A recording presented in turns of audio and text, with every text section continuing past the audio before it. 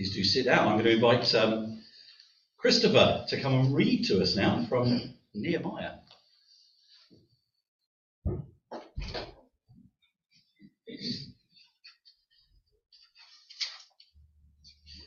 This reading is from Nehemiah chapter 2, verse 11 to 18. So I went to Jerusalem and was there for 3 days. Then I arose in the night, and I, a few men with me, and I told no one what my God had put into my heart to do for Jerusalem. There was no animal with me but the one on which I rode. I went up by night by the valley gate to the dragon spring and to the dung gate, and I inspected the walls of Jerusalem that were broken down and its gates that had been destroyed by fire. Then I went on to the fountain gate and to the king's pool, but there was no room for the animal that was under me to pass.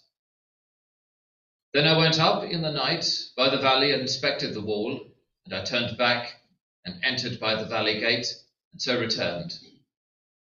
And the officials did not know where I had gone or what I was doing. And I had not yet told the Jews, the priests, the nobles, the officials, and the rest who were to do the work. Then I said to them, "You see the trouble we are in, how Jerusalem lies in ruins with its gates burned. Come, let us build the wall of Jerusalem, that we may no longer suffer derision." And I told them of the hand of my God that had been upon me for good, and also of the words that the king had spoken to me. And they said, "Let us rise up and build." So they strengthened their hands for the good work.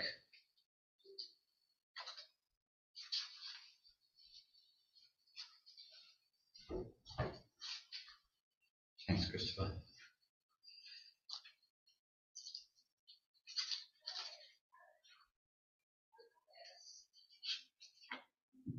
Let's pray. Father God, thank you that you've given me this opportunity to speak your word. And I just pray, Lord, that it may indeed be your words that I speak today. In the name of Jesus. Amen. Amen. Well, this is a... let's start again. We've sought a vision of what we should be doing in this church, right? And I think we're still seeking it, and we're kind of doing some things along the way, and maybe that is part of the vision, and I'm sure it is. We'll get into that a bit more, but I wanted to kind of dig into Nehemiah a bit, because I think there's some lessons for how we conduct ourselves when we're making plans. And let's just read, I'm just going to read to you, if you want to follow along, Jeremiah 29, 11 to 14-ish. And this says, "For I know the plans I have for you, declares the Lord, plans to prosper you and not to harm you, plans to give you hope and a future. Then you will call on me and pray to me, and I will listen to you. You will seek me and find me when you seek me with all your heart. I will be found by you, declares the Lord, and I will bring you back from captivity. I will gather you from all the nations and places where I banished you, declares the Lord, and will bring you back to the place from which I carried you into exile." So the key thing here is we need to know, as God's people in this place, that God does have a plan for us, each and every one of us individually and collectively. And I think sometimes we forget that God is in control here. God has a plan that he knew about even before we were born. And without becoming all Calvinistic, that's really good, that God knows all about what he wants for us before we were even born, and probably before we even realise that. And here's the thing, it's a specialised plan. It's not just a wishy-washy kind of outline thing. It's for each and every one of us, for us to reach our destiny with God, in our journey with God. It's a specific, specialized plan that he has for us. What else? Well, it's a plan that's going to prosper us. It's not going to harm us. It's not going to take us in the wrong direction. It's not going to lead us off into some blind alley. It's a plan that will prosper us individually, as a church. And it's a plan of hope. It's a plan of a future. I think this is really exciting. It involves us meeting with God in prayer, first of all. And then God listens and responds to us. So this plan is just going to be an amazing thing. And I think some of it's happening already. It's implementing the plan that is the tricky bit sometimes, isn't it? Because it may involve change, and we don't like change that much. Some of us do. I definitely don't like change. There's when I was in business, there was a book going around in the sort of late 80s, early 90s called Who Moved My Cheese? I don't know whether anyone's come across that book. It's a management guru book. It was about two mice called Hem and Haw, which was weird. And basically it was about two mice coming out. They had cheese provided for them every day, and then somebody moved the cheese. And it was all about the kind of angst of Haw. Hem was fine with it because he made a plan to go and find the cheese. Haw was kind of just completely distraught with, somebody's moved my cheese, I can't do. Yeah, and that's a bit like me when somebody asks me to do something differently. It makes us it makes us feel a bit uneasy sometimes. And, you know, God's plan might make people a little bit upset.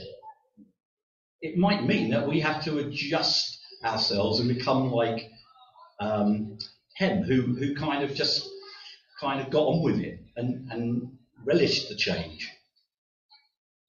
And the lesson from Nehemiah is that he implemented change. And he did it in a very controlled and clever way. And I think there's things we can learn from Nehemiah when he was rebuilding Jerusalem and the walls. He did things one thing at a time. And Christopher read for us that he kind of will delve into later on in Nehemiah, the fact that he had a clear order of doing things. He did one thing at a time. Again, my scientific background tells me that when I'm trying to experiment and find out cause and effect, that I can only change one variable at a time. Otherwise, I've got what's called confounding variables, and I'm not sure what it was that made the effect. If I only change one thing at a time, I can then see what happened as a result of that change. Fair enough? So if I'm trying to grow some microorganisms and I want to find out the best temperature, I have to keep everything else the same, the pH, the media that they're growing in, everything the same, and just change the temperature, because then I know it's just the temperature that's having an effect. But I think sometimes when we have a plan, we need to kind of break it down and make sure that we do things in the right order. Let's focus on one thing at a time. So in our life, for example, we need to concentrate perhaps on changing one thing that's not quite so good in our lives. Maybe we're a bit greedy. I'm speaking to myself. Maybe we're prone to exaggeration or lying. Maybe we're a bit uncaring.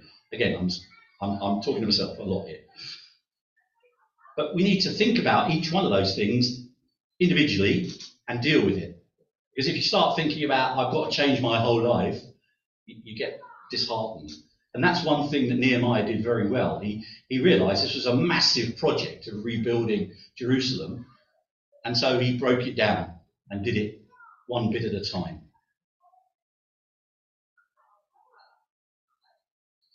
So, for example, in Nehemiah 3, in verse 1, it tells us that he started with the gates. Nice, simple project just to kind of get going. And that's good. So people kind of got the hang of it and thought, oh, we've got some gates now, that's good. Maybe we can go on to the next thing. So we need to implement that plan in a specific order, not in a disorganized way. We need to have a clear view of the tasks and in a practical order. Have any of you ever used Microsoft Project? No? Well, it was a program, I'm not sure it's even still around now, it's been superseded, but it used to be a fantastic project design software. So you could put in all the tasks that you needed to do, and then it would produce this kind of chart, and it was called a Gantt chart, after a guy that invented this format of charting. And it basically had time across the horizontal scale, and then used to lay out bars for particular tasks, depending on how long you thought they were going to take. And what it meant was that at a single glance, you could look at a whole huge project and realise that you can't do that thing before you've done that thing. So it laid out the order and the duration of tasks, and it gave you dependencies. And it flagged up where there were clashes in resources. So you could allocate people to tasks, and then you'd realise when it spat out the chart that this one person was supposed to be doing this task and that task at the same time. So you then have to go back and correct that. So it was a real project management software. It gave you critical milestones to hit and dependencies of this task depends on this task. And so Nehemiah kind of must have had access to Microsoft Project, I'm sure, because he laid out the whole project, and he tackled the gates first, and then the walls, and then did all the finishing touches last. So I'm absolutely sure he must have had Microsoft Project, because it would have been very difficult to do otherwise. And I think we, as a church and as individuals, need to trust that God is going to outline the right strategic order for developing his plan. We know that wisdom, which comes from above, is going to help us with that. James 1 verse 5 says, if any of you lack wisdom, you should ask God, who gives generously to all without finding fault, and it will be given to him. So, God is bigger than any Microsoft Project Gantt chart. He knows what order we need to do things in. He knows what skills we need to have, what gifts we need to be given, what people we need to come through the door in order to do the tasks that he has for us in this place. And he's going to do it in his correct order. I think that's something we need to just trust he's going to do. Nehemiah also implemented the plan for Jerusalem visibly. So, in Nehemiah 3, we read that he put his best leaders to work first on the gates, in full view of everyone else.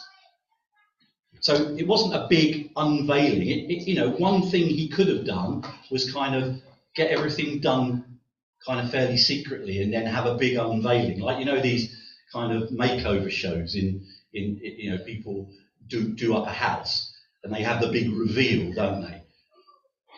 Nehemiah wasn't into that sort of thing. He said, I want people to see us doing this work because it's going to encourage other people to get involved.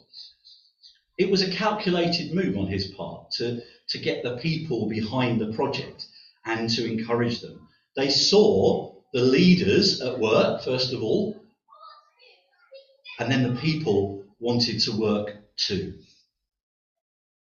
And again, I think we need to have leaders that are going to lead by example and get stuck in and do the work that needs doing and encourage other people to get involved in implementing a plan. Nehemiah also implemented a plan where there was a vested interest. So in Nehemiah 3, verses 23 onwards, we read, Benjamin and Habab made repairs in front of their house. Azariah made repairs beside his house. The priests made repairs each in front of their own house. Moshekam made repairs opposite his living quarters. So you can see what's going on here. The order of events was that you get your own place sorted out, because you're more likely to want to work to do that because you've got vested interest. Nehemiah knew that most people would be a bit apathetic to this immense project, but he gave people a vested interest in building their section. And I think perhaps God might be saying to us that we should be working where we have an interest, a passion, a calling. So maybe we work with people we know from work. Maybe we work with people we live near. And this is where I think God is already working out the plan for this place, because we were called, we think, to start working with Food Bank, for example. And we're already meeting people in their need. God is meeting them. And so we are working where we have a vested interest. We feel God is leading us into that. We've got Messy Church. We've got Hotspot. We've got the Sunday School. We've got Signet. Lots of places where God is giving us a place to work with people where we've got a vested interest in seeing those people thrive and come to God.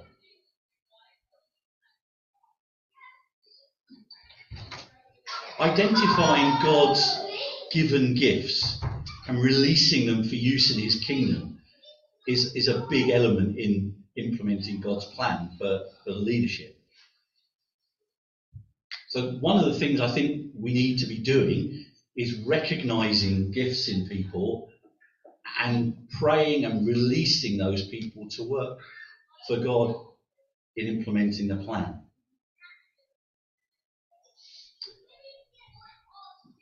Nehemiah also experienced opposition, and I think that's a lesson for us. There are going to be hiccups along the way. Now, Nehemiah should have been completely bulletproof, really.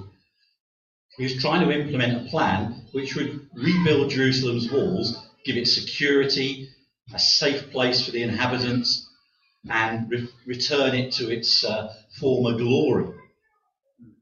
The ability to worship in a temple without fear. He had the support of the king, and the king had written him endorsement letters, but he still faced opposition. Even with all this kind of, the dice loaded in his favour. There are at least 5 kinds of opposition that he faced. Apathy and laziness was the first one. Some people just didn't care about the vision.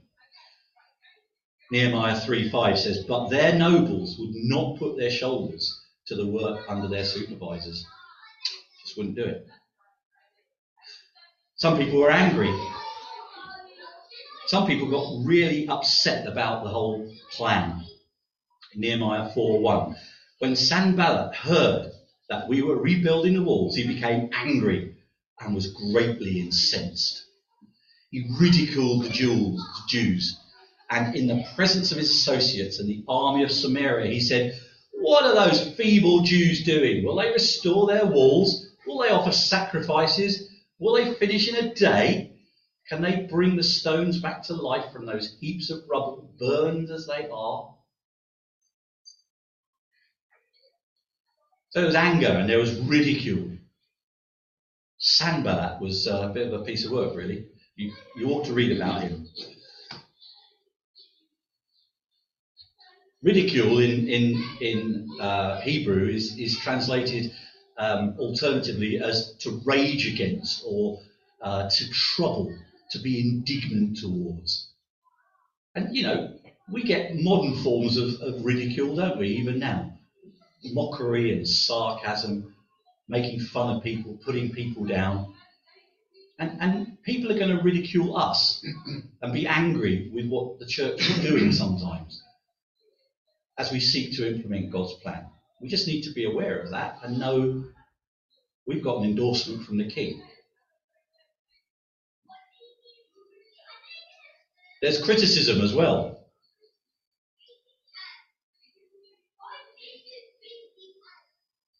Tobiah the Ammonite, who was at Sanballat's side, this is Nehemiah 4, verse 3. So Tobiah said, "What are they building? Even a fox climbing up on it would break down their walls of stone." Well, the Nick Vosper Revised Version, the NVRV, reads, "This will never work. You can't pull this off. Even if you do it, it won't last." So this is the sort of carping and the criticism from the sidelines, isn't it? We need to be wary of that. We need to be wary of kind of just not getting on board and quietly or more volubly criticising something that we're not behind. I'm very guilty of this. I'll drive home in the car and I'll always try and find the problems in the service. Oh, didn't like that sermon. Oh, he was boring, wasn't he? Oh, terrible. Oh, that last hymn. I hate that song. I've just been worshipping God, and the first thing I do when I get in the car is kind of slag off the service. I need to be wary of this trait in me, and I think we all need to be wary of the attitude of not really giving. It's the attitude of what did I get out of it, not what can I give to it. It applies to worship, it applies to anything that we do in the church, and it definitely applies to when we implement God's plan. There may even be, in the case of Nehemiah, he experienced physical violence. So in Nehemiah 4:8, they all plotted together to come to Jerusalem and stir up trouble against it. It was kind of subtle infiltration at that point, not a frontal assault. And then in verse 11, "Before they know it or see us, we will be right there among them and will kill them and put an end to this work." So people were plotting to actually use physical violence against Nehemiah and the people rebuilding the walls. So what are our responses to potential opposition for when we implement and continue to implement God's plan? Well, again, Nehemiah provides the answers. First of all, we need to keep on praying. Nehemiah 4 and 5 tells us how he just prayed. Let's pull that up. All right. So you'll have to follow this along.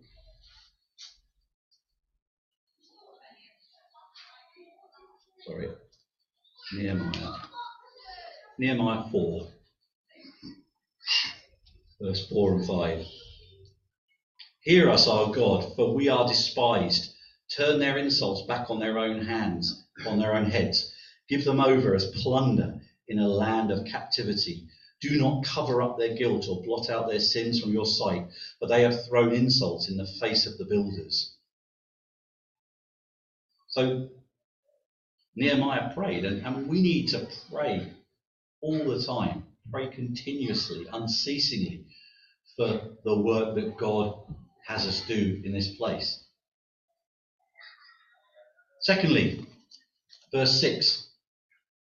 "So we rebuilt the wall till all of it reached half its height, for the people worked with all their heart." They just kept on going.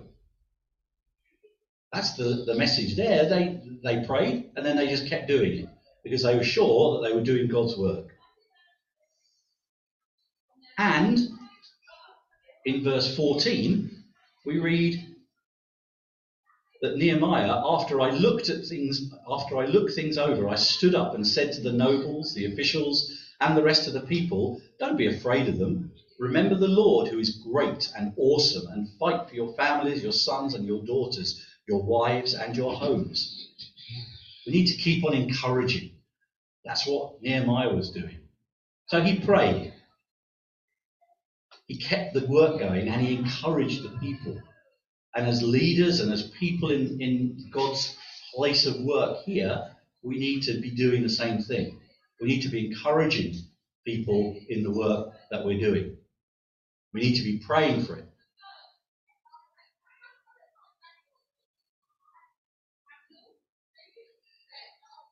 The devil was having a boot sale, as he does, and all the tools were laid out and marked at different prices. The expensive tools like hatred and jealousy and deceit and lying and pride were laid out in the front with the biggest price tags. But the most worn out tool, used more than all the others, and that had the highest price, was labelled discouragement. And the devil said, it's more useful than any other tool I've got, and most people don't even realise it belongs to me. So we need to encourage people. We need to keep on leading. So in verse 16 of chapter 4, Nehemiah says, half of the men did the work, while the other half were equipped with spears, shields, bows, and armour. The officers posted themselves behind the people of Judah who were building the wall. So he was very hands-on in formulating that part of the plan to keep the work going. He kept leading with a strong hand. And he kept on watching as well. Verse 22. At that time I also said to the people, have every man and his helper stay inside Jerusalem at night, so that they can serve as guards by night and as workers by day.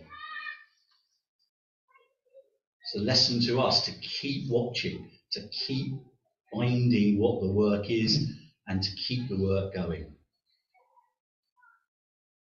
And you know, only God's plans are going to prevail. Proverbs 16:1. To humans belong the plans of the heart, but from the Lord comes the proper answer of the tongue. Proverbs 16:9. In their hearts humans plan their course, but the Lord establishes their steps. Proverbs 19:21. Many are the plans in a person's heart, but it's the Lord's purpose that prevails. So the Lord's plans, God's plan for us and for individually and for this place, they're going to succeed. Other plans are going to fail. We read about that too in Job 5, verse 12. He thwarts the plans of the crafty so that their hands achieve no success. Isaiah 8:10. Envisage your strategy, but it will be thwarted. Propose your plan, but it will not stand, for God is with us. Proverbs 21:30. There is no wisdom, no insight, no plan that can succeed against the Lord. So we need to make sure that we have God on our side, which we do, thankfully. And we need to know that God's plan is going to succeed. Anyone else's is going to fail.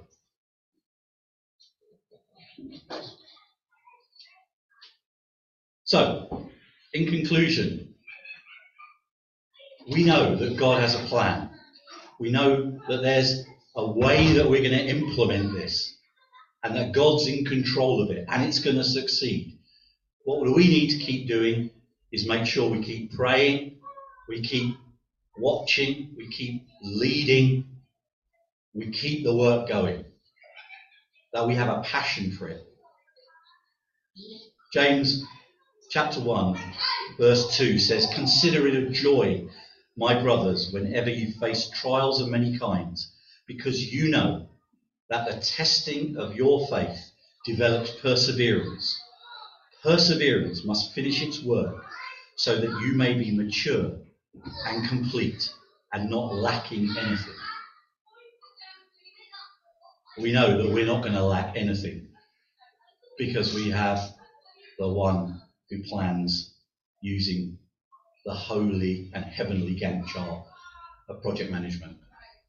And I just pray that God may help us to really work to his plan in this place. Father, we just pray, Lord, thanking you that you're in control. And thank you, Lord, that you're already helping us do your plan and carry out the work that needs doing here. We just want to get behind that. Do it in the right order. Do it in the right spirit. We want to do it, Lord, knowing that it's going to succeed. So help us, Lord, to get behind that plan. We thank you, Lord, that you have plans to prosper us and not to harm us. Thank you in Jesus' name. Amen.